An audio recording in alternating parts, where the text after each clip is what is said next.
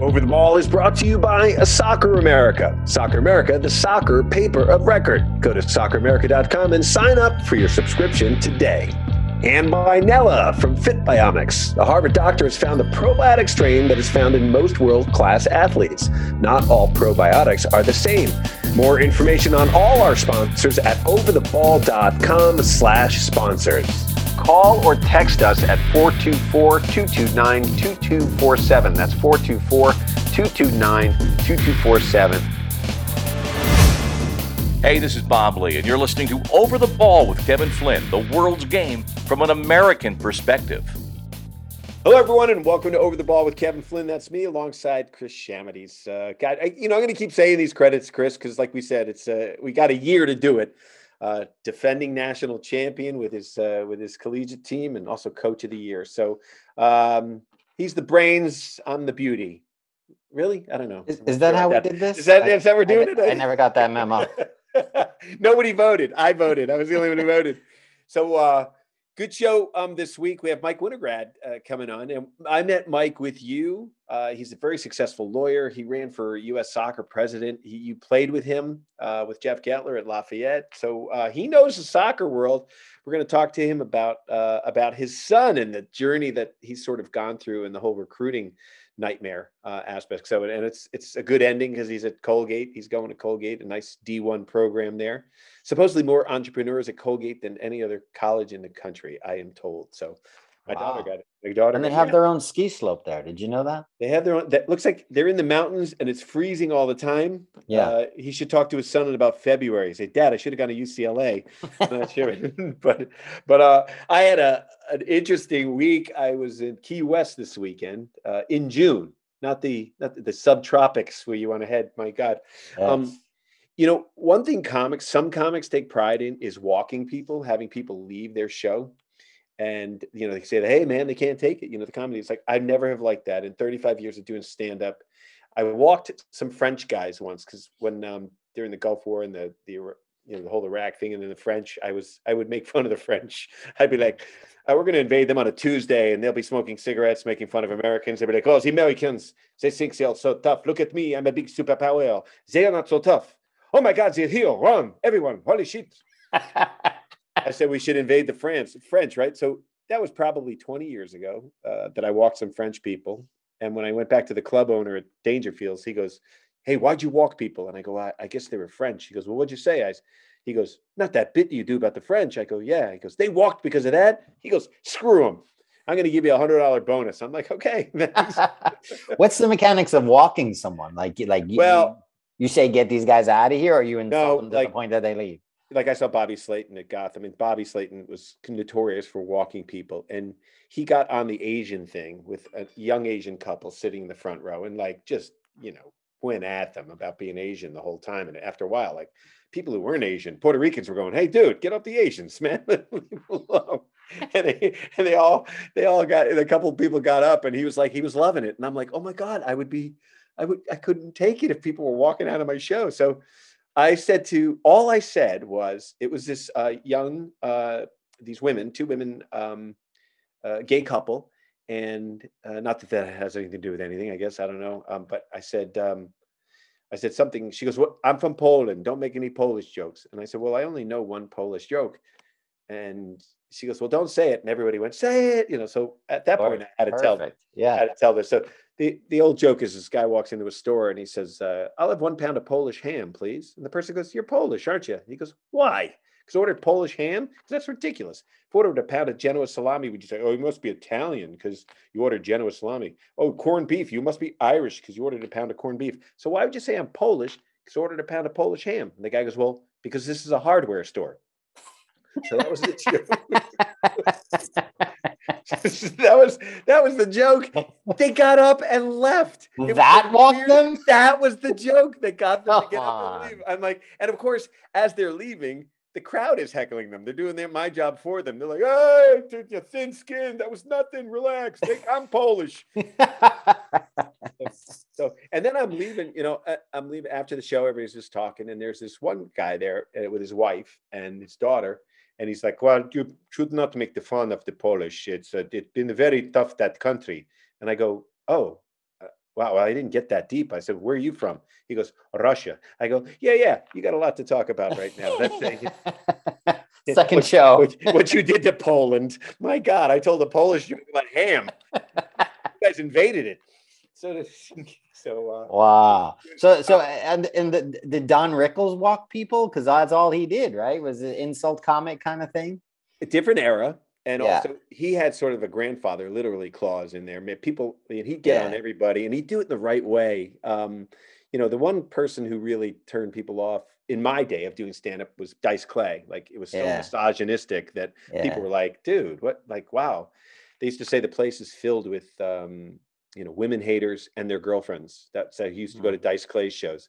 So that was the only time I've ever felt like club owners are like, don't say the F word. I'm like, what are you talking about? We're adults here. It's 12:30 at night in Albany, New York. We can't swear on a Saturday night. We're like, he kind of did that to us. I also feel similarly now, the cellar in New York, the young NYU students show up and with their arms crossed, just waiting to hit the answer button to say you're racist, sexist, homophobic, all that stuff. And look, comics are very liberal. So when they've had enough, perhaps you've pushed it past the boundaries. I thought it was great, not to even get political, but Ricky Gervais and Chappelle both did their stand-up and they gave their views and were making fun of certain things. And I guess Netflix just came back out and said, if these are artists, they're doing their thing. If you don't feel comfortable with who we book, maybe Netflix isn't the right place for you to work at. And I thought, wow, that's a change. That's a difference. Well, I mean, Netflix is like unbelievably championed comics and stand-up comedy, right? Like, and comics are to defend. The comics are to offend. Well, that's the nature of it. I mean, it's about the boundaries, right? And trying to push all that stuff. And we're also comedy is the canaries in the coal mine. So hey, look. So I'm excited to talk about Mike. I met him with you in Philadelphia at the coaches convention years back. He's sort of well-rounded in our soccer area, and I tell you, when you had introduced me to him, and when he was running for president of U.S. Soccer, I thought it was the fix that was sort of needed. He's a lawyer. He's a businessman. He's a player. He had kids in programs. But man, what he must have learned, and it'd be great to talk to him to see like what he sort of learned during that process, because I think that's when Kyle Martino was running, right? Exactly, yeah. Cordiero was running at the same time, and I thought, like, if you looked at the ballots and not name recognition, he had a shot. So, but tell me a little bit about how you know him and I mean, the thing about Mike is that he's got a great array of time in the game where he played Division I soccer, but a lot of people don't know he went to Israel and played professionally in Israel for a bunch of years. And was really successful in the first division there, which is an underrated league. You don't hear too much about Israeli soccer because they don't make the World Cup all the time, and part of that's because they have to qualify out of Europe, which is so hard. That's weird. And they're a small country, right? So, but it's an underrated league, and he did really quite well there. But his father was a lawyer, and he came back and went to law school at UPenn. He's a bright guy. He's worked for some of the best firms in New York, and is a soccer guy, and his son has come up through the game, and it'll be interesting to talk to him now to get his perspective on the recruiting process. He's been a college and pro player himself. Well, that's a couple of shows, I think, like we mentioned when we were off air, because I, want to talk to him about U.S. soccer. Boy, playing pro ball in Israel, and then and now his son at Colgate, and then we're going to hear from his son in February up at Colgate. But they're a great program. They actually beat UMass when I think in the NCAA. So, and a good program. Good program too. So to talk quickly about what you saw against Uruguay, I kind of had a good feeling. I thought the guys played well. That was an older Uruguay team. You have Cavani and Nunez up top. The guys seem to handle it. Zimmerman, I can't believe Zimmerman's not in the Premier League, or people aren't sniffing around, because he seems like a good center back. I think that's the common word now, is that he's good enough to be in the Premier League. He's 6'3", he's at a good age, he's 29. Arguably he could have or should have gone earlier, but he's really kind of ramped up these last few years, and his stock has gone up super high. So it's interesting to see, and he had the opportunity, I'm sure, to go to different places. And I had crossed over with some time with him when he was at LAFC and saw how much his game developed when he was there, and a lot of the passing that you see that he makes now is stuff Yeah. that really was really kind of implanted in him at LAFC. And yeah, I mean, it's just now a choice. And he's gotten well paid now at Nashville. So they've made him a financial priority on that roster. So I assume he and his family are happy, but this is a chance to finally get to a World Cup. I thought the Morocco game, they really control things in a good way, in a way that impressed me. Hmm. Because Morocco is sneaky good. They have a lot of guys who play on a Yeah. lot of good teams in the world. Hmm. Um, so to be able to control the match the way they did, I thought was impressive. There were some chances against Morocco that I wish we didn't give up, but okay, fair enough. Yeah. But Uruguay, I think the score line is fortunate. Yeah, I mean, I think they have several chances to score goals during the game, and I think if you replay that game, we may not get a draw. But they're a really good team, so Very good it's team. good to see that we go toe to toe with these teams now. Yeah, they stayed in the pocket. They didn't panic. You talking about Zimmerman broke the lines a couple times, with some nice penetrating, passes. I guess we'd have a different taste in our mouth if Cavani finished that one at 90 in the 93rd minute. Yeah, It would exactly. just burst our Yeah, bubble. yeah, But you got two world-class strikers up there that these guys are taking on. I'm not sold on Aaron Long. I don't know if he's back to where he was. I mean, the way that you just talked about Zimmerman is sort of how everybody was talking about Aaron Long before his knee injury. And this is one of the things that, we can talk to Mike about this as well, but one of the things about making it and moving on and progressing is to stay healthy. And yeah. it's so hard. I mean, so many guys get close to they're on the cusp and then they get hurt. And then you got a setback. And whether it's a career ending or career altering, you don't know. You could look at Van Dijk with an ACL injury, comes back, and he seemed a step or two slower in the beginning, but then he seemed to be right back where Yeah, he it was. takes a while. It takes a while, Yeah. but Zimmerman, I think, is not just the shorter passing, but the longer passing too. Like the first goal against Morocco, I think it was, where the ball goes over the top, and the way Pulisic brings that ball down is Unbelievable. amazing. Yeah. And no one really is talking about the pass, like the pass to Aronson.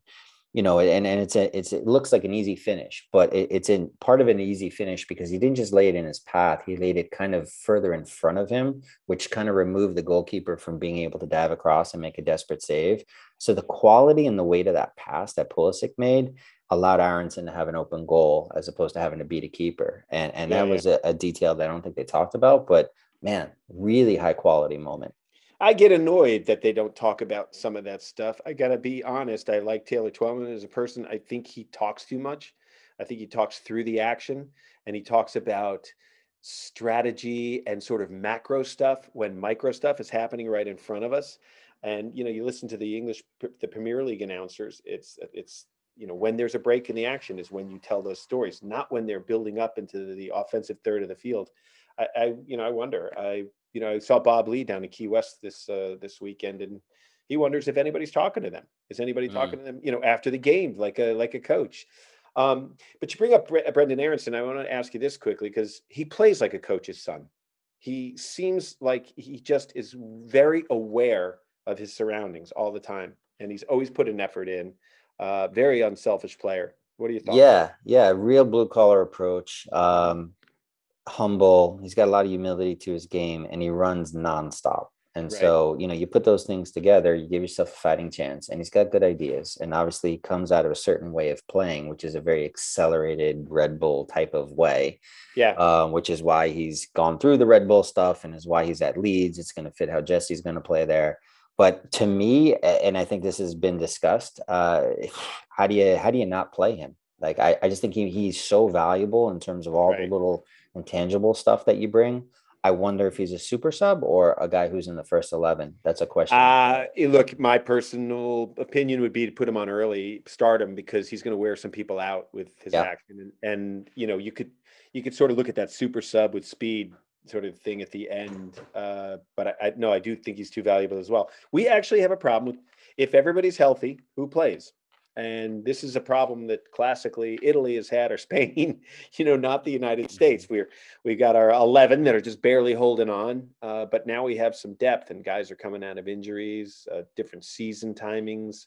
Gio Reyna, can he stay fit? Is he going to be a Josie Altidore where he's always hurt, and never quite there peaking when we need him to peak? This goes back to our note about how do you deal with injuries and Yeah. how well do you Yeah. progress? And who are the best players and how do you put them on the field at the same time? And I think there's this long-term conversation of who is the nine. Does Ferreira do enough? I mean, I appreciate how hard he works and he presses. And when he gets his chances, he always hits the target, which I appreciate. But Yeah. okay, maybe the goals haven't been there at this level. And then the side question is, do you have to have a nine? What if you just played with, I've kind of been saying this, so I guess this is now my opinion, is like, forget having a nine, put your best three attackers out there and figure out a way to play. No, Pep didn't have a nine, and he seemed to do all right.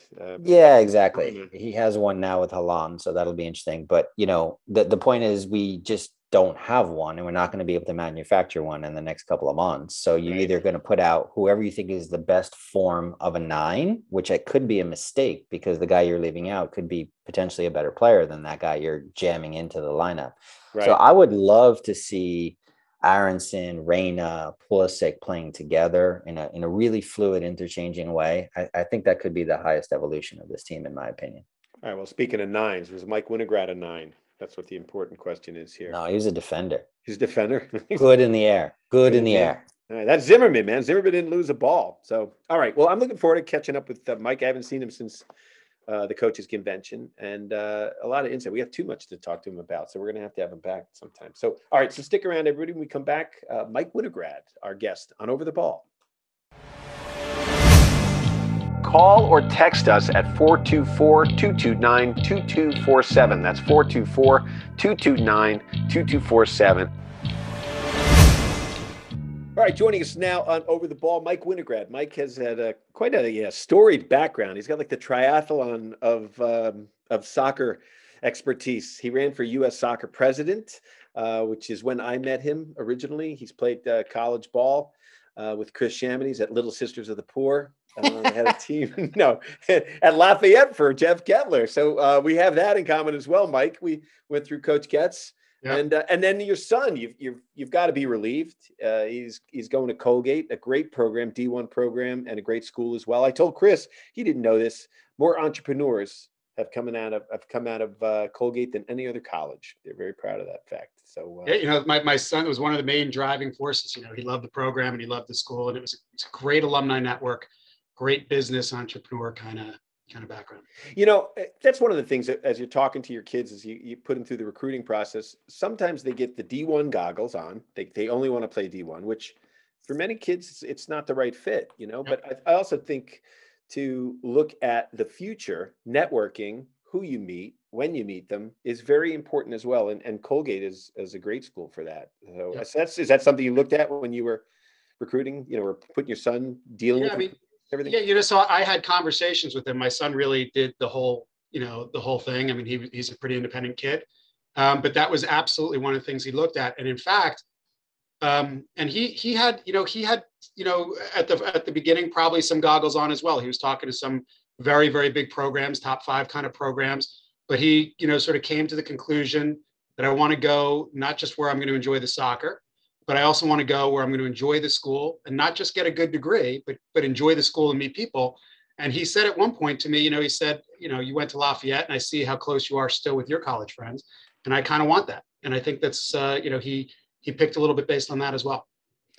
Did everybody make fun of Chris at Lafayette? Is that what happened? The Chamonix? Chamonix, where'd you play at Lafayette? In the midfield? He was part of, at some point, Jeff Kettler introduced 2 sweepers. And he was one of the other sweepers. I think before that, Chris was outside back probably. Well, my God, Mike, they go from double sweepers to no sweeper at all now. That's how bad it was. But that's how bad the experience. Hey, do I get to answer what position I played, or is everyone going to talk about what position I played? You'd probably say missionary. So I was the best player in the country at the time. My coach didn't realize it. That's all. Getz didn't realize a lot of stuff. I think I had the best hair in the country, I think, for a year there. That mullet was timing right out. So I want to get back to your son and what you went through. He's a goalkeeper, right? My son's center back. Where'd you get that from, goalkeeper? I don't know. Just making shit up as I go along here. He does stop a lot of goals, but not with his hands. So a center back, now that's where they're going with double, 2 center backs now. So you only had 1 center back in the day, and then Chris was so weak with his left foot that they had to have two sweepers. They You did. know, although, the Kettler, center back, I guess, is, the closest we have to sweeper, right? On the weak side, he's the sweeper. so I will say this, you mentioned something, Mike, the camaraderie I had with my friends, playing in college and then in the indoor league afterwards, they're friends I made for life. It's unbelievable, because I said maybe the analogy is too heavy, but I said it's like you're in the trenches with these guys. It's, you're dealing with the same program, the same setbacks, the same, going to war when you're outgunned with other, bigger programs. That I'm always amazed. I feel bad for people who haven't had that experience, to have that test of fire with your teammates. It's tremendous. It's and it doesn't happen at every school. Mm-hmm. And it doesn't even happen at every program, right? I mean, it depends on the makeup of the program and the kids you're playing with. And it's not just good, I do a lot of talking to current college kids. And when we bring teams in and we talk to them, and we do it for Lafayette every year, one of the things we talk about is those experiences as a team that you get from being a Division I athlete with your team, being in the trenches. Mm-hmm. There are so many lessons that you learn that will carry over into life. Learning to deal with adversity, learning how to win, and learning how to lose and get up the next day and go grind it out again. There's just, teamwork. There's a lot of, things that kids are just second nature to them when they're on a team and competing that carry over and really are tremendous skills for life, for work and everything else. Right. Delayed gratification and all the things. So, all right. So you're talking about losing. You ran for U.S. soccer president. And you lost, but I got to say, and I was telling Chris when I met you, I was impressed because you had a life. You're a successful lawyer. You went to Penn, one of my safety schools. You played ball in college. You played professionally in Israel. I thought, this is what we need. We need a guy who knows soccer, but it's also a businessman. I tell you, I was friends with Hank Steinbrecher, still am actually, and Hank said to me when he got involved with soccer. He was coaching at BU, and then he got the job at Gatorade, and he saw how big sports could possibly be. And he said, Flinny, he goes, there's too many guys with mullets and flip-flops, right, trying to pretend this is going to be a business. And it's like, it's not a lifestyle, and It's become more of a business. And that's why I thought you were a good candidate for what happened. Talk a little bit about your experience going through that and why you ran. Let me start with what you said. And that was something that I talked a lot to the folks who were voting, and a lot to the athlete council. And, when I wound up on the short list of all the different contingencies. And one of the things I talked a lot about was U.S. Soccer started out as a mom and pop shop. It was a charitable organization. At some point, I think Sunil was literally running to like Walmart and buying equipment to bring to a field as they were running out of stuff. And that was, many, many years ago. It's incredible how far we've come. But it has now evolved into a real business. When you're talking about hundreds and hundreds of millions of dollars of revenue, that's each year, that's a real business. Mm-hmm. You can't have, just having played, having the right, mullet, having the right, flip-flops is no longer qualification to run a business of this size. Right. And you really need to look to people who understand soccer, have a passion for soccer, but also have the business experience and expertise and competence. And that was one of the things I talked a lot about, and not just with respect to me. I was asked, in a couple of the interviews on the sort of the short list interviews, if we can't vote for you, who would you vote for? And, who should we vote for? And I talked about the same things. There were certain folks who had that experience and certain folks who didn't. And it was just a recipe for disaster to sort of elect folks who didn't. So I think it's come a long way, and you're absolutely right to key on that. Chris? Yeah, I thought it was interesting, Mike, how, when you tackle that process and you get on the inside of it all, and you learn a lot, and you get a lot of traction and a lot of respect from a lot of people. And I know that it didn't end up with the win, but then you go through this next chapter now where almost like from a grassroots level, your son is coming up through the ranks and going through this recruiting process. And, how, when you look back on from A to Z, what his process, went through, mm-hmm. as a parent, never mind everything else you've done in the game, but as a parent, do you look at that as like a healthy process, or did you feel like there were, that there was dysfunction in the process or things that you were concerned about? as he was going through it himself? Because I know it sounds like you gave him a lot of, independence to do it, which is great. As a college coach, I would recommend that as well. And the men and the women going into the NCAA should pursue their recruiting process that way. But how do you look back on his process in terms of the perspective and the healthiness of it? Some of that is related to the kind of stuff that I talked about, and as well from the campaign, in terms of making sure that kids understand a clear path. Most parents, when they start out the process, and I always ask parents when they talk about what should we do, what's the end game? Where are you trying to get?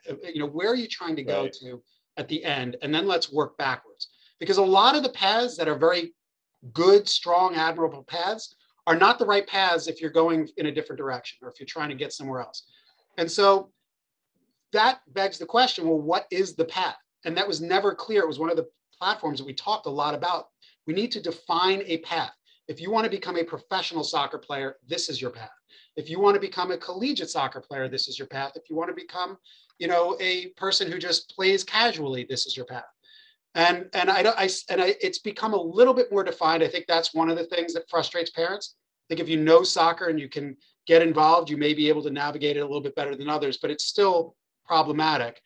One of the things that's probably not related to when I ran for president of U.S. Soccer was the actual experience that you were asking about in the path. And that's a tougher question.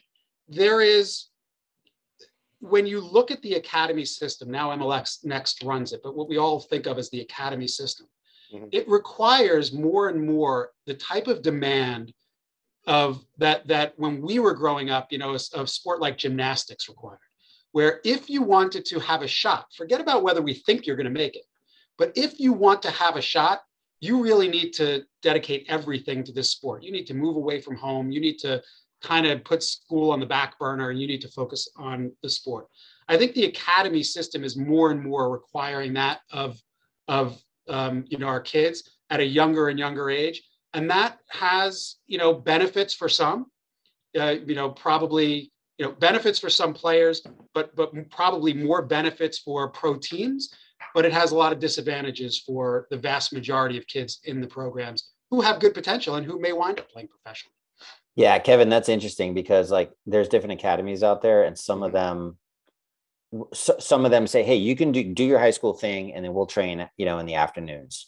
And then there's others that are like, hey, we want to bring your education under our umbrella. This way you could potentially train in the mornings in the same time slot as, let's say, the first team. But then now what is that education? What is the quality of that education? Right.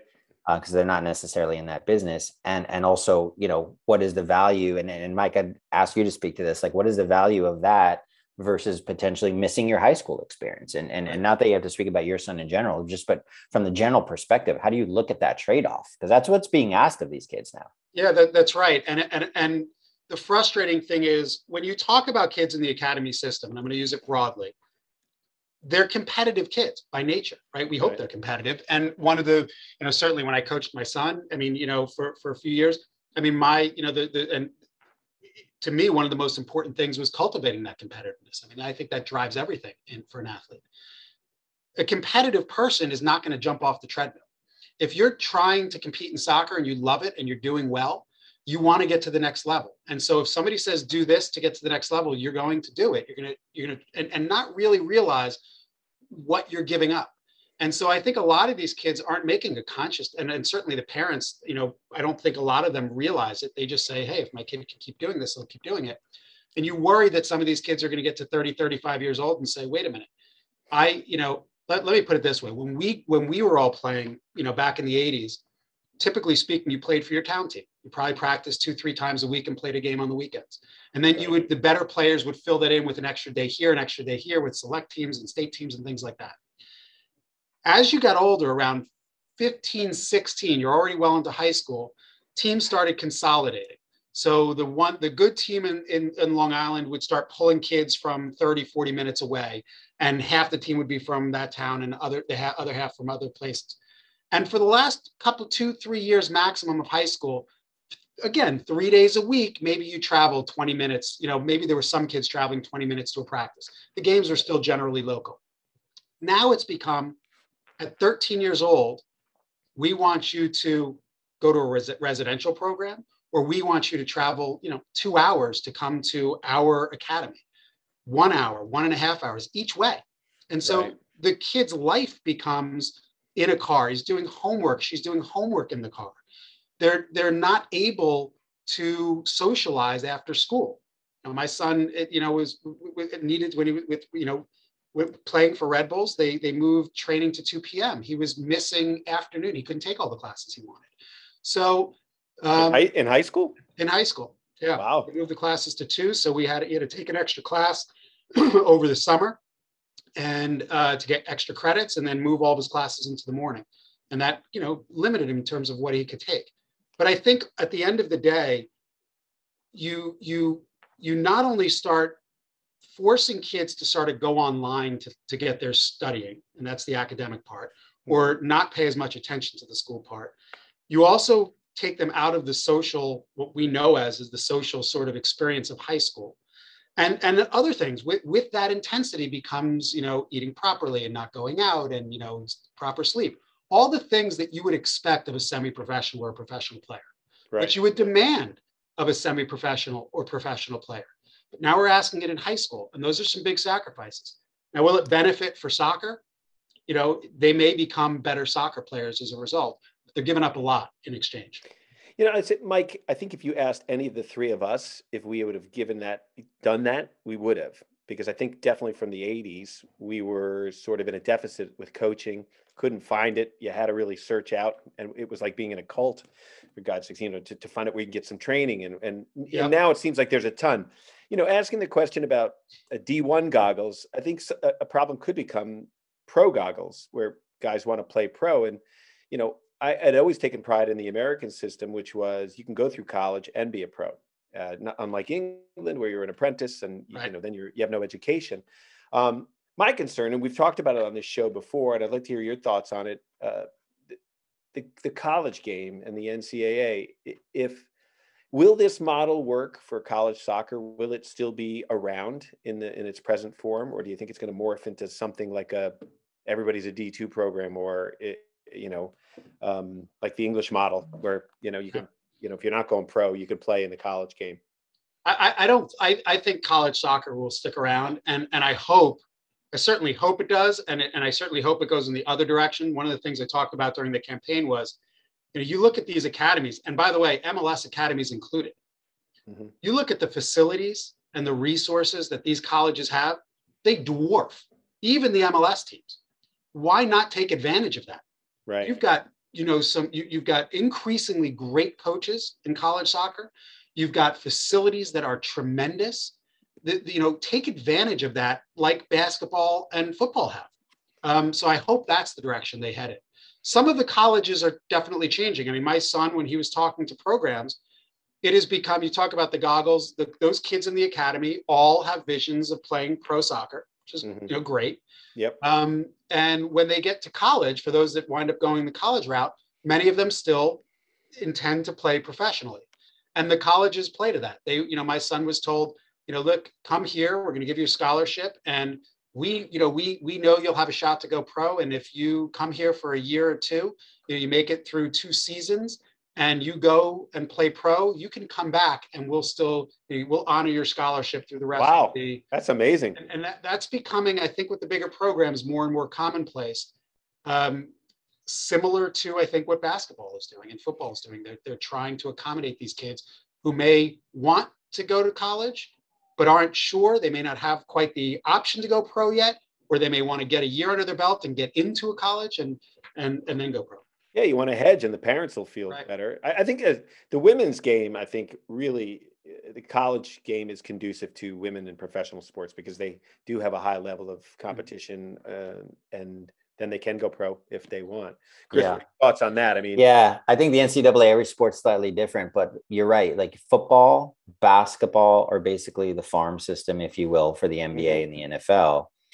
Men's soccer, less so. Women's soccer, more so, to your point. I agree with that, but I also think that if you look at the global landscape, players are going pro at earlier ages. So, you know, Pele is scoring in a World Cup when he's 17. Most young players are playing at real levels at age of 18.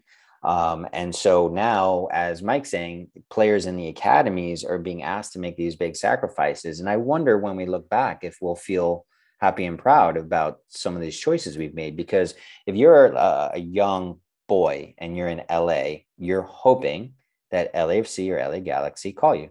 If you're in New York, you're hoping NYFC or Red Bull call you. And when they do, you're like, great, this is the highest level I could possibly get to. This could potentially be my ticket. But like I've talked to families where they have one of the parents has changed their jobs and or they have moved and or they've sold their car and got a different type of car, all to be able to get their kid to those practices. And sometimes they're not even attending high school anymore. So like it's a dramatic impact on these families. And we don't have it weeded out where like the success rate is high. You know, only a small number of them are actually going to go on and have careers. So, you know, and Mike and I have talked before about this question of like, at what cost, you know? And so it's like, at what cost are we going through this? Like in minor league baseball, you will go through college and well, let me say this, and I'm not a baseball guru, but from the little that I know, if you're an absolute superstar, you'll get signed out of high school, go into the farm system and go to the pros. If you're not, you go to the college game and you're most likely going through your college experience and then getting out, playing in the farm system. And it's the farm system where they determine, you know, after you've gotten out of college, whether or not you can make it to the show. Right? Here, we're asking families to sacrifice high school and potentially do all of that. And sometimes even NCAA eligibility in exchange for a really low percentage shot. And that's where it gets a little, you know, dicey. I mean, did you have those kinds of conversations, Mike? Yeah, I mean, I did. I had a lot of those kinds of conversations with other parents as Liam was coming up through it. So for example, you know, it becomes tricky when a player who's a really good player with prospects is offered a contract. And the choice is, do I go play at a really good, do I go get an education at a really good school and play at a really high level and with a scholarship, or do I sign a contract? And it's the same idea. It's do I really give all that up for a contract that's not $1 million a year contract? It's a small contract that gets, you know, a team's hooks into me. And then it's, you know, still questionable whether I'll make it. And it's those kinds of sacrifice. I've had lots of conversations with parents, but one thing I've always talked to them, and we certainly considered it with, you know, with our son. But again, when you're in it, even when you know, even there are lots of times when you can step back as a parent and say, when I map out what I'd love for my kid, this is the wrong decision. The cost is too high. It's still very, very hard to, number one, for you to make that call to step off that treadmill, or number two, to tell a kid who's competitive, hey, you shouldn't, you know, maybe it's not the right thing to you know, stay in this. It's a very tricky situation because there's no perfect answer. You know, and then I think they romanticize this sort of Clint Dempsey model, which is, oh, he, you know, drove an hour and a half for Nacogdoches, right, you know, and then all the way back, and his parents, you know, they sort of, and it is a wonderful story because there's this kid with his parents and they sacrifice so much, but for every Clint, how many, you know, kids aren't doing that? Yeah. Let me, we're wrapping up here a little bit, but I wanted to ask you a little bit about your playing career in Israel. So how did that come about? Were you on the Maccabean team or in the games? So I was, when I was playing in college, we played a game against Adelphi, and a guy, an Israeli who had played on the Israeli national team, a long professional career over there, a guy named Roby Young, was my state team coach in the EDP back in the day. He was there with the guy who's a scout from Israel because they had brought players to Adelphi. Came up to me after the game, said, "Hey, you know, do you want to play pro? I think you could." And they sort of set something up. I went over. The team that they had set me up for was relegated, so I wound up going to a different team. Trained with them for a week, went to Romania for their preseason, and came back and got a contract. What an experience, man. Yeah. So first of all, how's the level there? How did you adjust? How long did it take you to adjust? And was it some lonely nights going, what the hell am I doing? You know? It was a lot of lonely nights because there's no email, there's no internet, there's none of that. But the level was great. It was a much higher soccer level than I'd ever played at. You know, the ball went up the middle of the field. Why go out wide when the goal's in the middle? And it was just a lot of one touch up the center of the field. Wow. Athletically, I could compete pretty well. The biggest difference in my mind, and certainly when I came back that I'd noticed, was, one, the speed of the game, just in terms of just play the ball and without holding on to it too long. But the other thing was the strength. And that was not an Israeli thing. It was, one of the disadvantages of playing, when we were in college and we were really training 3-4 months a year, Right. you're just not as strong as when you're training 10 and a half months a year. Your muscles aren't as strong. Right. Exerting the same effort to hit a ball, the ball goes a lot faster. Your shots get a lot harder. And I started noticing that, it was a huge difference between the two. I know the size of my legs in my first year in the pros, like it expanded exponentially, you're like, because you're playing every day, like you said. And for guys like us who were just in love with the game and wanted to go to the next level, man, getting up every morning and going to practice as a professional player is just a dream, with a bunch of other guys doing the same thing. Chris? Yeah, I mean, you talk about Israel or playing in a different country, and I think this is one of the dilemmas that the American player has specifically, is that if you're in Sweden, if you're in Germany, whatnot, you can pursue your playing and take on the risks of playing and making it or not making it, and still have a free college education waiting for you. Right. And so it's much, much easier for them to go all in on their soccer, on their football, because they know they have that net to catch them on the education side. Here, we don't have that. So the players have to make choices. So, I mean, I guess looking at it now, where you're kind of in this, Mike, in this spot where, okay, you've gone through the youth landscape. Now you're going to get into the college landscape. How do you now look at the pro side? Like, do you look at it as, hey, it would have been like this college game is a great vehicle for Liam to make it to the pros? Or are you thinking that the homegrown side would be a better angle? And maybe whether you want to answer it as specific to your family or just in general, like in the conversations you've had with other families, do you see a road that is preferred or chosen more often? I think as a general matter, from the club's perspectives, they would probably prefer the homegrown path. They get to keep them in their system. They get to keep them training 10, 11 months a year. And one of the things I always say, and to college kids, if you think you can play pro after college, go play. Because one of the things, and it doesn't matter what level, one of the greatest things that you don't get to experience during college is when you're a professional player. Kevin, you'll know this, right? You and Chris will know this from coaching. You can make soccer your first, second, and third priority. Mm-hmm. That means the next most important thing in your life is like number 4 on the list. And when you do that, you can achieve a lot more. You can get a lot more satisfaction and excel a lot more. That's a great experience, and I'd encourage it for everyone. The question that we were talking about earlier is it worth it to make that kind of a sacrifice before your college and give up sort of college, give up your high school experience? That's a tougher question and maybe player specific. But I think from a club perspective, they want you to make that sacrifice as early as possible, because I think in their mind, they will be able to make you into a slightly better player, whether you make it in their, it'll give them more to choose from. But I think for a lot of players, and certainly at the moment, and I think the academy, as better coaches get involved, and maybe they look to coaches in college who are, start increasing salaries to start saying, maybe rather than becoming an assistant in MLS, I might want to do an academy type of position, or maybe instead of taking that college job, I want to do an academy type of position. Or when you start making it more of a path for coaches to go through the academy coaching to get into the pros, you'll get hopefully better. Continue to improve the coaching level there. But I think ultimately for the sports, for the teams, they like that path. But again, at this point, I don't know for all kids or even most kids whether they can't go to these competitive Division I programs. And yes, they'll be a step behind when they graduate because of all the things we've been talking about. I don't know that it takes all that much time to make up that lost step. Yeah, it'll be interesting to just look back on this 10 years from now, 20 years from now, and then we'll have data on how many kids have come through and where they ended up going. I mean, look, I don't want this to be a conversation where it sounds like it's down on the MLS academies, because I don't believe that. I actually think the academies do provide the best soccer experience and pathway.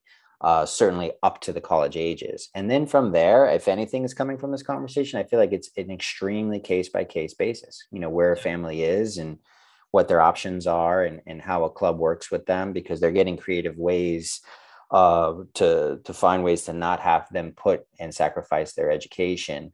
It's just going to be that trade-off, I think, for every family to make that decision. And it's good that we bring it up. And Mike, I appreciate your time today, because the perspective is interesting, because we are going to hear more and more of these stories of the successes, but we don't always hear the other stories. It's like what when we had Gardner on a couple of weeks ago about, you hear about the concussions of the famous players, but you don't hear about the 100 concussions of the players that you don't know about. It's the same thing that's happening here. There's a lot of kids getting kicked out of the system, and you just want to, it's a healthy conversation, see if there's a better path forward. Though, guys, and I will say this, and Mike, you might agree with me or not, but I always find that sacrifice, working hard, even if you don't achieve that particular goal, the journey leads you somewhere. You meet someone, you do something, you go off in a different way. So I don't think, in a sense, more high school kids maybe get an opportunity to play high school ball because there's more development kids. What I always laugh at is, Christian Pulisic had said the most important time for development for him was 14 to 16, which seems is a real soft spot in all of our education, soccer wise. What I always laugh at was I went to the BBC and did a show with Gary Lineker, who was my World Cup hero when I think I was a freshman in college. And I remember when I sat next to him, I asked him how old he was, and he was 2 years older than I was. So, he was I think we was in Italy, maybe scoring all those goals. He was 19. Yeah. And the one thing that I think is good, and we can actually measure, you're talking 10 years, Chris. Look at the U.S. men's national team. They're a young group of guys. They're getting chances in their early 20s and late teens, as opposed to Harksey and Ramos and all those guys sticking around for 3 cycles. It just doesn't happen anymore. So, I think this is all good in the end, don't you think? And look, they're, and I said this during the election as well. You need to give it a couple of generations to see if this academy program will work. And again, and to Chris's point, the academy system is great. My son loved it, right? I mean, his experiences with Red Bulls was tremendous. I mean, playing in Austria and against some of the best teams in the world, and Chelsea and teams out of the Bundesliga. It was a great experience, and it was absolutely tremendous experience. It comes with sacrifices, and sometimes sacrifices, you're right, can absolutely be beneficial. But from a parent perspective and from kids' perspective, they need to go into it with open eyes. Well, your kid seems like he has some good perspective, so he obviously. His mother has That's right. Wasn't her dad. Exactly. Hey, I was a big fan of yours when you were running for the president. I know we got to wrap here now, but I'd like to have you come back and talk about it, about if you'd ever run in the future, what you think it looks like, what needs to change. Because, boy, you're a wealth of knowledge, Mike. I mean that in the best of ways, even not just the stories you could tell me about Chris in college. That's everything else. Separate episode. Absolutely. Hey, Mike Winograd, thank you so much for joining us on Over the Ball. Best of luck with your family and your son. Seems like he's on a great path, and I'm sure you're a big reason for it. Thanks, and thank you guys for all you're doing for soccer, and Chris and Kevin, on many levels, in many respects. So mostly Kevin, though. I understand what you meant there. All right, thanks. Yep. Take care, guys.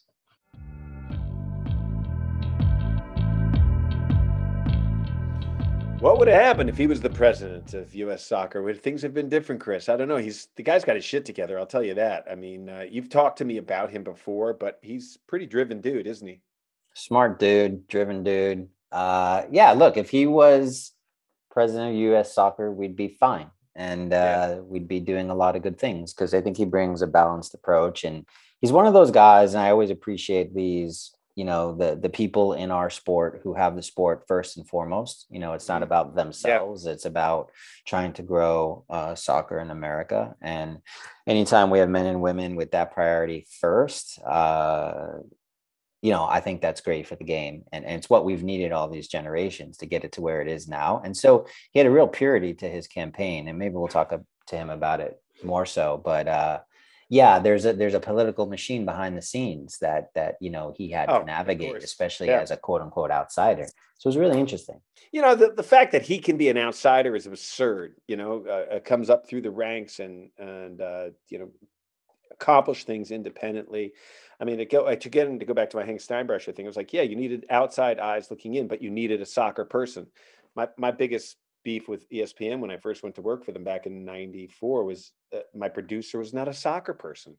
And so I'm explaining the game to someone when they want their whole life to be about sports and they didn't know this game, calling a goaltender or just the little things that would sort of annoy me. I'm like, and then I found the one guy was doing soccer and tennis because he wanted to get to basketball or because, I was like, man, it's just enough against us anyway. So, Yeah. Well, I think the politics of running for U.S. soccer, there's so many aspects to it because the country is so big, right? You have the amateur level, the pro level, and there's deep pockets at the pro level. So there's real influence there.